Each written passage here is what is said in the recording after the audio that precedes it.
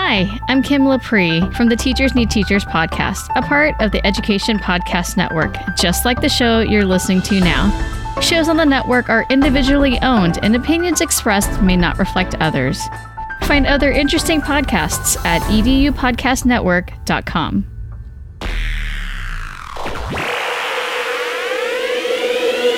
Welcome back for another episode of the Leader of Learning podcast. This is where educators can come to find inspiration to transform education through effective leadership. I'm your host, Dan Kreines. Let's get started.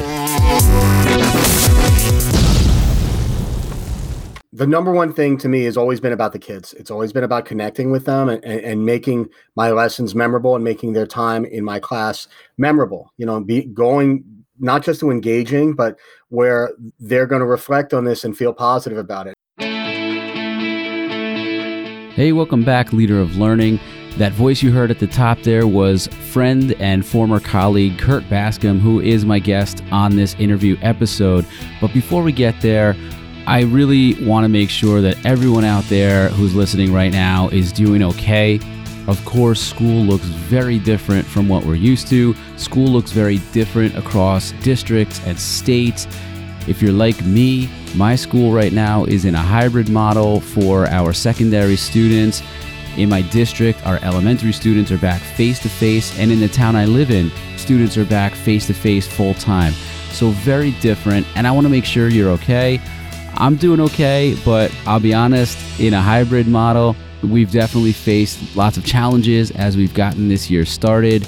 If there is anything that you need, please don't hesitate to reach out to Dan at Leader of Learning is my email, or you can find me on social media at Dr._Kreines, or please allow me to help you connect to any of the guests that I've had on my show or anyone who's been affiliated in any way with the Leader of Learning podcast. As I've already mentioned, my good friend, my buddy, Kurt Bascom, is the guest in this interview episode 84. Right after this word from our sponsor, we will hear from Kurt Bascom. Hey, Leader of Learning. When it comes to professional development, wouldn't you want to save money and choose PD that meets your needs? Midwest Teachers Institute offers the most affordable, state-accredited graduate courses on the market for salary enhancement, state certification, and continued education with no hidden fees. With classes designed by professionals active in their field, you get practical tips to help you improve what you do best. Sign up for a class and see why they truly are teachers helping teachers. Visit MidwestTeachersInstitute.org and enter the coupon code LEARNING at checkout to save $30 off your first course. That's MidwestTeachersInstitute.org and coupon code LEARNING. Well, I am excited, and actually, in a lot of ways, this has been somewhat of a long time coming to bring a good friend and former colleague, Kurt Bascom, onto the show as the next interview guest. And Kurt, before we go any further, if you could just introduce yourself to the listeners. Hi, my name's Kurt Bascom. I'm a teacher in the Bronx. I teach 7th and 8th grade social studies. I'm also a football coach. I coach at Columbus High School, which is actually a collection of 4 different schools. And, I'm a dad of 2 kids. My son Dallas is 13 and in the 8th grade. My daughter Kylie is 11 and going into the 6th grade. You know, in full transparency, Kurt and I were colleagues we were both essentially founding members of the 8th grade team at the school where Kurt still works. And that was fun. It really was. That was probably one of the best teams that I've been part of in my career. Although I will admit that I've been probably out of the classroom more than I've been in at this point. But I had a lot of fun. And granted, I was only there for about a year and a half before I jumped ship to be a little closer to home after I moved to Connecticut. But it was great, man. And I'm glad to see you're still at that school. And listen, I know that times are weird, to say the least, right now. And New York City schools, including the school where you're at in the Bronx, are still remote and teaching remotely. But if I can say it, I think, one of the things that I wanted to talk to you about was the work that you've been doing even since March, when we all went to remote learning or distance learning, whatever you call it, to make sure that you're maintaining connections and communication with your students and their families and really lots of different stakeholders at your school. Can you talk about that a little bit? I know that you've jumped on to Instagram Live and YouTube Live, and it's been really cool. I've seen what you're doing. So yeah, talk about that. the number one thing to me has always been about the kids. It's always been about connecting with them and making my lessons memorable and making their time in my class memorable. Going not just to engaging, but where they're going to reflect on this and feel positive about it and like social studies. So actually, the first time I started tinkering with going on live or going online, I tore my meniscus in my knee about 2 years ago. A year and a half ago, and I knew I had to be home to rehab it a little bit, and I started tinkering with the idea of trying to kind of live stream into my classroom from home. And I really didn't know how to do it. I spoke to the IT person at our school, and we messed around with it a little bit, and they were able to see me, but we couldn't quite communicate. And then I kept tinkering, and then I got to creating my own YouTube channel, and this was back in December. And just for fun, no one asked me to do it or anything like that. I just wanted to see if I could and, reach out to not just my current students, but my former students. And with YouTube, I was able to basically riff and talk about things that were on my mind. I'd bring my daughter on from time to time, but essentially it was, they could communicate with me via chat. So I could answer their questions and kind of, talk about different topics that they wanted to bring up. And that really reassured them. And for me, I felt really proud that I had a new way to connect with them. And then unfortunately, when COVID and the pandemic struck, it was, I felt like a little bit ahead of the game. Yeah. And, one of the things too that I don't want to forget about, and I'd like to highlight about you and your work is that over the years that I've known you, I know that it is not just connecting with your students virtually, which you've done really well, but I think you do even better job at connecting and building those relationships with students in person, whether it's the students who are in front of you in your classroom or the students that you coach football wise. So I guess I was just wondering if you might be able to talk about that a little bit too, student engagement, but even more so, just like getting students to feel like they're a part of something, a part of a family, dare I say. I think you're one of those guys that throughout my career has done it the best. So thanks. I don't know. When I started teaching, I had coached football first. When I was a kid, I got hurt and my parents split up in some things. So I really couldn't play football anymore, but I started coaching my younger brother when I was 15. And then I did that into college. And when I finished college, I was a history major and I love telling stories and things like that. And my experiences with football, though, is kind of what got my foot in the door as far as teaching. And it was really when you're coaching a sport, particularly football, it's a close game. It's a team game. There's a lot of life lessons embedded in the game itself. So it really just went really easily for me to doing well in the classroom and really connecting, like that huddle feel, like there was just us versus them sort of a thing. And it really carried over. And it's something I take a lot of pride in. Just a few days ago, I had a student of mine share some pictures with me from 24 years ago. He was in my class and remembered things very well. And then I have another student of mine from 4 years ago who was applying to West Point, among other things. And he had asked me for a letter of recommendation. And I wrote him back, of course I'd help him in things. And I asked him, I said, why?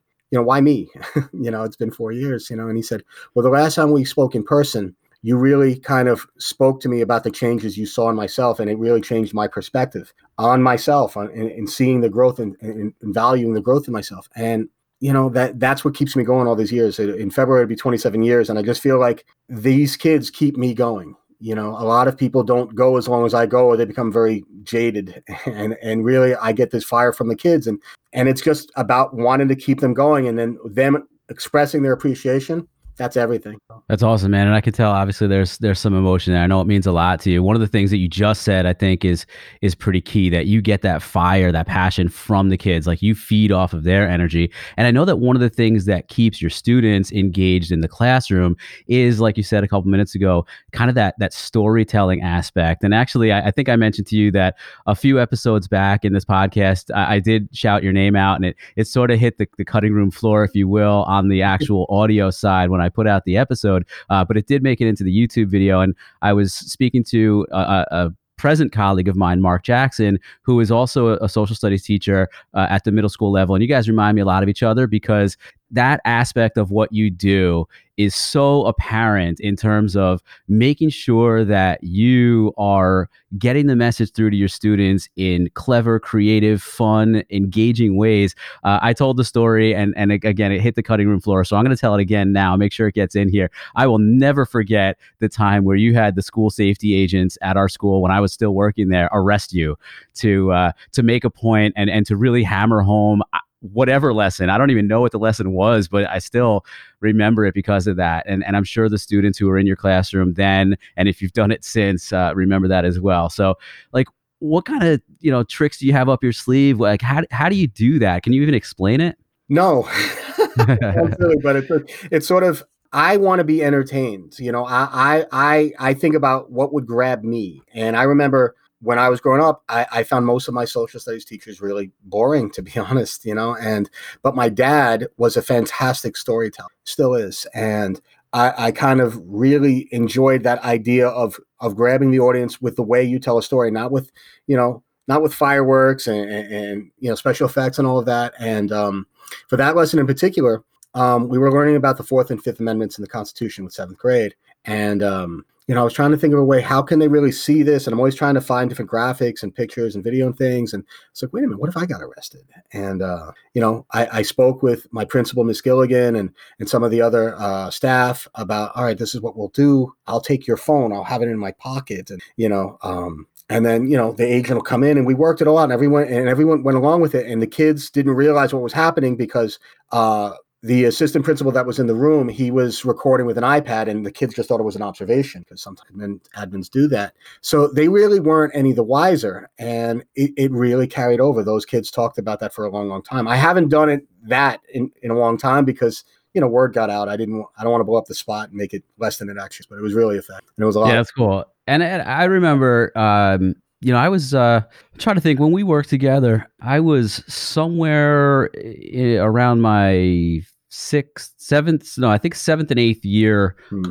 in my career. But I think those were some times where between myself and you as a social studies teacher and also myself and the science teacher, who I believe is still at the school as well, some of my first memories in terms of like true interdisciplinary stuff. And I don't know whether that was because I felt like it was a really strong team, or whether we individually and collectively as a team felt like we were ready for some of that stuff. And that meant a lot to me. And it's stuck with me as I've coached teachers, especially, to be like, look, you don't have to be just stuck inside your little bubble of your classroom, but use your teammates and find out what they're doing and help plan together so that you can, run thematic units or just make it easier on you and even your students if you just help each other out a little bit. Yeah, I'd like to see that more sometimes, to be honest. I do feel sometimes, teachers sometimes feel kind of, lassoed or anchored by the curriculum they're mandated to teach. So it can be difficult to get cross-curricular sometimes. I think the years we were together and class of 2013 into 2014, I always looked at it like we were kind of handpicked, sort of like an all-star team in a way. It was really kind of cool. We came from different areas and we had very unique approaches, all of us. And they kind of left us alone a little bit. They hadn't really dealt with older kids in that way, maybe. And we had a certain amount of free reign, and that really helped. And we felt really comfortable with each other. Yeah, no, it's cool. And I agree. Like when we got there, and actually I remember the principal saying something like, you all have come here for a reason, but you also left the schools that you were at for a reason as well. And I feel like that was probably part of what helped us connect as a team, was that we had at least that in common, that we were there kind of for similar reasons. And it worked out pretty well. And speaking of which, I think that one of the things that we started to do around that time also was kind of wrap our heads around using more technology. Like I would say that you were probably the first teacher that I knew who was really using some of the Google apps, especially Google Docs, to really get in there and connect and communicate with your students, but like drive, or not, I don't want to say drive. They were driving their own learning. You were supporting their learning kind of from the side, but using technology. And I always thought that was really cool. And that was one of the topics that I know you said you'd like to touch on here. Obviously, that's really important in whatever school looks like for our listeners and for us right now. So I just talk about the technology a little bit. Yeah, I taught in IS 162 in District 7 for 10 years, and it was a roughneck school in a rough area across from St. Mary's Park. And I remember, besides acting things out and storytelling and creating good discussion, there was a lot of notes and things, and I would write out in chart paper these huge pages of notes. And the kids sometimes would dread, oh wow, that's a lot of notes, and it's like, get through this and then we get to the good stuff. And I remember it was 2008, and a student came in and handed me a disc, and they said, Mister, can you do this for my presentation? And I said, what is this? And they're like, it's a PowerPoint. Like, what is that? And I figured it out pretty quickly. I was like, wow, this is great. And the charts were gone after that. Never needed that anymore. And that really opened my eyes to using technology. It was just a faster, easier way the kids could connect with it. And then when I came over to VNA in 2012, we had credit to our school, we had a lot of access to good technology right away. The kids were pretty savvy right away. And even when they weren't, one of the great things about kids is they're willing to learn, they're willing to make mistakes. Whereas adults, even now that have been in working with it for a long time, are reluctant to mess up and try those things. So yeah, I went from just basic PowerPoint to a smart board to using these different apps. And I've been using the Google Classroom for several years, and now it's that's the norm. But again, I feel a little bit ahead of the curve, Yeah. That was around the time that I started using Google Classroom too. That's about when it first came out. Yeah. And I was really excited about using it. It was also around the time that I remember I created a class website for my students, which helped. It helped communicate with families, and also I was able to link their grades to it, which was also amazing when a parent would come in for a conference, or I'd call home or something, and they were like, what kind of homework is my kid getting, or what kind of grades? It's like, hey, just check the website. And it was really cool to be able to do that. Now with Google Classroom and things like that, it's even easier, but that's always been a big part of what I've been doing. I know. And the kids enjoy using it, again, during this time, especially, like I know I'm in the minority, but I have found this actually easier right now than it was, being in a classroom, as far as the logistics and not having to deal with paper anymore. And, the works, I don't have to worry about, this is torn out of the notebook and I got spaghetti sauce on it, it's a little cleaner in that way, and generally speaking, I run a tight ship. I don't really have much disruption in my classrooms anyway, but there's even less so now. The kids really can't instigate each other the same way if they did want to, so. And I just want to throw that little caveat out there that you are still full remote. And when you say it's been a little easier, I think it would be easier if everyone was one or the other. My school's in a hybrid model right now, and it's tough just having to teach students, a handful of students in front of you, and then the rest of the classes at home is definitely different. And we're going to go hybrid September 29th. We were supposed to go this week. And the way we were kind of alleviate that problem is I'm driving into the Bronx every day, and I'll have the 10 or 12 kids in a class in front of me, and then I would just live stream what I'm doing like we normally did when we were full remote. And, again, the technology coming into it, I recently got a swivel. And so it'll track me as I'm moving around. I tend to move a lot. And I love swivel. I also love I love their other product, Go Synth or Synth. And if they're listening and you want to sponsor the show, hey, Kurt's using it and he's loving it and I'm loving it. So I'll wear a little swivel shirt. There you go. Swivel all the way, baby.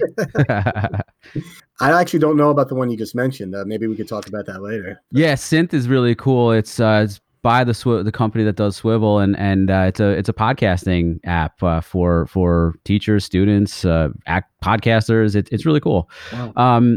Here's also what I really wanted to get to, and I think we've touched on this anyway, but you put it in the form when we signed up here to connect for this interview, and I love this because it's so much of what I'm about and what I talk about on the show, which is basically how to stay active and committed to teaching over time. You mentioned you're getting on to about your 27 years in education. I'm about 15 years, and no doubt things change a lot. Like literally the first line of my dissertation said, basically the same thing, which was, the only constant in education is that everything changes so often. We have to adapt, and you've done it for a lot longer than I have, but what are some of the changes you've seen, and I guess how have you had to adapt over the years to those changes? Yeah. Well, when I came in '94, February '94, I was a sub for several months first, and it was kind of the Wild West in a lot of ways. I did not have an education degree. I wasn't working towards one either, but District 7 was a rough place, and they needed whoever they could get, basically. And because I had coached football, like I mentioned earlier, that was my foot into the door. But those first several years, there was kind of there was a lack of connection between administration and assisting their newer teachers, but as time went on, I definitely saw that improve. Part of the reason I am still vibrant about this is that first year before I taught, I had this terrible job downtown, and I worked for $6 an hour, and I had to commute really far just to get there, and I hated it. And so when I got a job subbing, first, the money was better, but the idea of being around kids is like, what's the worst that can happen? Some kid's going to give an attitude. It's like, I worked a much worse job than this. So I kind of was appreciative of that. The first full class I had 41 kids in one class, and which is obviously very illegal, but it's what happened. Yeah, that's crazy. And I had 41 kids for a month, and but I figured it out. And then a month later, they said, all right, we'll cut you down to 21. And all the kids wanted to be in my class, so I felt like vindicated by the kids. And I never stopped feeling that way. Like, if the kids are good with this, then I must be on the right track, and it's funny, a lot of those kids then, they're obviously very grown adults now with their own children and things, and I'm friends with them. So part of what is, like I mentioned earlier when we were talking, it's always been about the kids to me, and kind of like, are they getting what I'm doing? Do they understand the value of this? Do they appreciate the effort of this without me having to tell them? Nobody wants to say, hey, I'm working really hard here, and that's the worst thing to do, but they have to feel that without seeing it. There was this one teacher I worked with many years ago, Miss Arroyo, and she seemed effortless to me, but the kids loved her. And it was like, I want to be like that. I see how much she's doing, but she's never sweating. I have a naturally grumpy face a lot of the time. And, but I'm generally in a good mood 99% of the time. Once I realized, it's okay if I get mad at the kids. It's okay if they get mad at me, as long as we're going through this thing together and we respect each other. That's been the driving force more than anything else, more than even any of my colleagues or things. I hate to say it, but it's really been about the kids for me all these years. Yeah, I feel similarly in terms of teaching styles. Like, when I had my own classroom, I wanted it to be have this laid back feel to it, but at the same time still maintain high standards and set high expectations that students know. Yeah. Like, listen, I'm gonna expect a lot out of you, and if I don't get it, sure, I'm gonna ride you a little bit. But at the same time, like, they knew we were just gonna be cool with it, and I don't know. That's a lot of what drove me also in terms of the style, is just like, I don't want to be all in a kid's face about it. But, look, at the end of the day, we got to get stuff done, but let's be cool about it, and that's really helped. Yeah. And it's that mutual respect that you want to build right away. And it's also one of those things where, one of the more fashionable things, I think, sometimes as teachers will come in the first day, especially newer teachers, and like, let's work on a set of rules together. And it's like, I understand where you're coming from, but at the end of the day, this isn't, a republic. It's more of an oligarchy. I'm a little bit more in charge here, and it's sort of like, if we're on the same page, this is going to be great. Trust me, but if you want to zig when I'm asking you to zag, we'll have a conversation about it. It's okay. Don't be confrontational, It's like Patrick Swayze once said in Roadhouse, be nice until it's time to not be nice, and that served me really well. I don't have to get upset with kids. There's a mutual respect. If anything, they start self-policing because they like what's going on here. So if a kid acts foolish, the other kids are like, what are you doing? Why? What's the gain? And they correct. Yeah, no, I agree. And I had a feeling we'd come back around to kind of that student engagement and relationship building piece too, because I said it at the beginning. I think that you've been one of the teachers that I've worked with throughout my career that's done it the best. And in an effortless kind of way. And maybe that came over time and lots of practice in terms of just being in education for a while. What would you like if I had to, I did this recently in another episode too. I don't know. It's kind of weird, but like if we had a Venn diagram, right? One side is 1994 when you started and one side is 2020. And in the middle, there might be some similarities. Probably not. I don't know. Like, what would you say are the big differences between when you started and now? At heart, I'm a big teddy bear, I'm a bigger dude, but like, I have a very sentimental side and it's very genuine. And I think that's hopefully not on the football field. No, I'm just kidding. You know what? There too. I'm Joe Torre once said, you have to try and be intense without being tense. And I've tried to do that in front of students, to use my face, I got this grumpy face. I'm going to use it. Like you had mentioned, you see a student disappointed and you give that look of disappointment. I've tried to do that. So that's something that's there. The storytelling elements, the empathy for what a student's dealing with, whether it's in their personal life or academically or just socially. That's a constant. I think that's still there. And the idea of trying to make it fun, I want to find a way to make this fun. Teaching the Reconstruction era in U.S. history is not intrinsically fun. You have to find ways to make it connect, and whether it was 1994 or now, that's something I'm trying to do. So that's another element of similarity between those times and now. I think because we went in so many different directions in this conversation, and I don't mind at all. I think it's been a great conversation and obviously an awesome chance for us to catch up, but where we've lost touch a little bit throughout the years, but still stayed connected. What you just said, I want you to kind of wrap up with that statement, which is showing empathy for students and even their families as well, because I think all of this conversation has been the umbrella under that little piece that you just shared. And it took us 26 and a half minutes to get there, but I think that was so perfect. No, it's awesome. I'm just proud that I was able to take that out because I felt like that nugget right there was, I want to do justice to it. Yeah. It's just, sometimes we forget when we were younger, and we just expect this kid to perform, but you don't remember when you were younger too. Maybe you had a hard time at home or things weren't going that way, or you liked a girl and she just did not like you, or, those countless little mini dramas that you think, and sometimes not mini dramas, sometimes a legitimate real life crises that we take for granted as teachers, and to me, it's like, no, these kids are more than their grades. They're more than, their place in this classroom setting, and they're people. And I want them to care about what we're doing here. And for me to want them to care, I got to care. They've never been my students or they're my kids. That's where the empathy comes in. And that's where and I'm vindicated by them because part of the reason I stay on social media is to hear back from them. And they say things very specific about my class, not just like, hey, you was the bomb, son. It's not just that. It's very, very vivid memories and very, much appreciated words from them. And, that's what keeps me going. I hope I'm going to turn 50 in January. I hope I have at least 10 years in me. I still feel young and pretty healthy. My family's really supportive. So as long as I can keep creating engaging lessons and showing this care for my students and them reciprocating by showing it back to me, I don't feel old at all. That's awesome. It's a little bit different for me now. I feed more off of the reciprocation I get with the teachers that I'm supporting in a leadership role or an admin role, but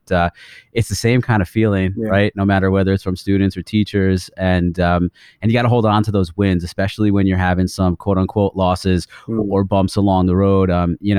It's obvious that throughout a almost 27 year career, you've had bumps on the along the way, but again, that piece not that obvious, Dan.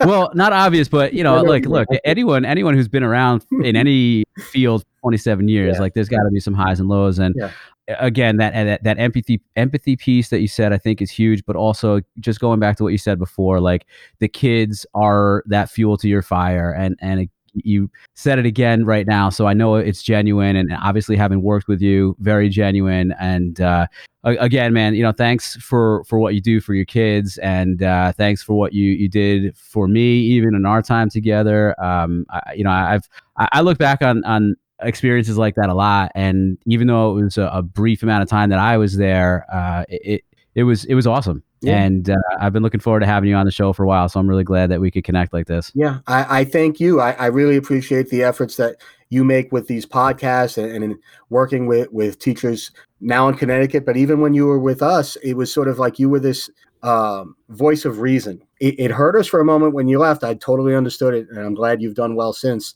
It took us a minute to recover. I am happy to say that I learned a lot from you about finding that focus, and that's helped me in the years since. So thank you. Well, I know you're not a big Twitter guy, but you are out there on socials. And if anyone does want to connect to you, what's the best way to reach you? Well, my YouTube channel, that's something I'm really trying to push. That's Mr. Bascom's class. Very simple. On Instagram, I'm Social Studies Bascom. And on Facebook, I'm just me. I'm Kurt Bascom. I think I have a Twitter handle. I don't even know what it is. I go in there time to time, really, just to kind of, I have some friends that are really involved in activism and things, and I try to follow them that way a little bit. And of course, to follow my beloved Cowboys, I have to go there and, vent when something goes wrong or celebrate when something goes right for them. Yeah, actually, I think you were one of the first people I followed on Twitter, so you might not have used it very much since, but you were on there at one time. Anyway, I really appreciate your time, man. This was awesome to catch up. I know we'll stay in touch, but appreciate your time, dude. Thanks, man. Well, that'll do it for this episode. Thank you so much for listening. If you haven't done so yet, don't forget to subscribe to this podcast on your favorite podcast app. Also, if you enjoy the content shared on the show, please recommend this podcast to other educators, leaders, friends, or anyone you think would love listening and learning. I would also appreciate it if you would leave a positive rating and review on Apple Podcasts, iTunes, or whatever podcast app you use to listen. For more information about me or this show, head over to leaderoflearning.com. While you're there, you can also find the Leader of Learning blog, how to connect on social media such as Twitter, Instagram, Facebook, and Voxer, sign up for our newsletter, and even find out how to purchase Leader of Learning merchandise. Thanks again, and remember, no matter who you are or where you are, you too can be a leader of learning.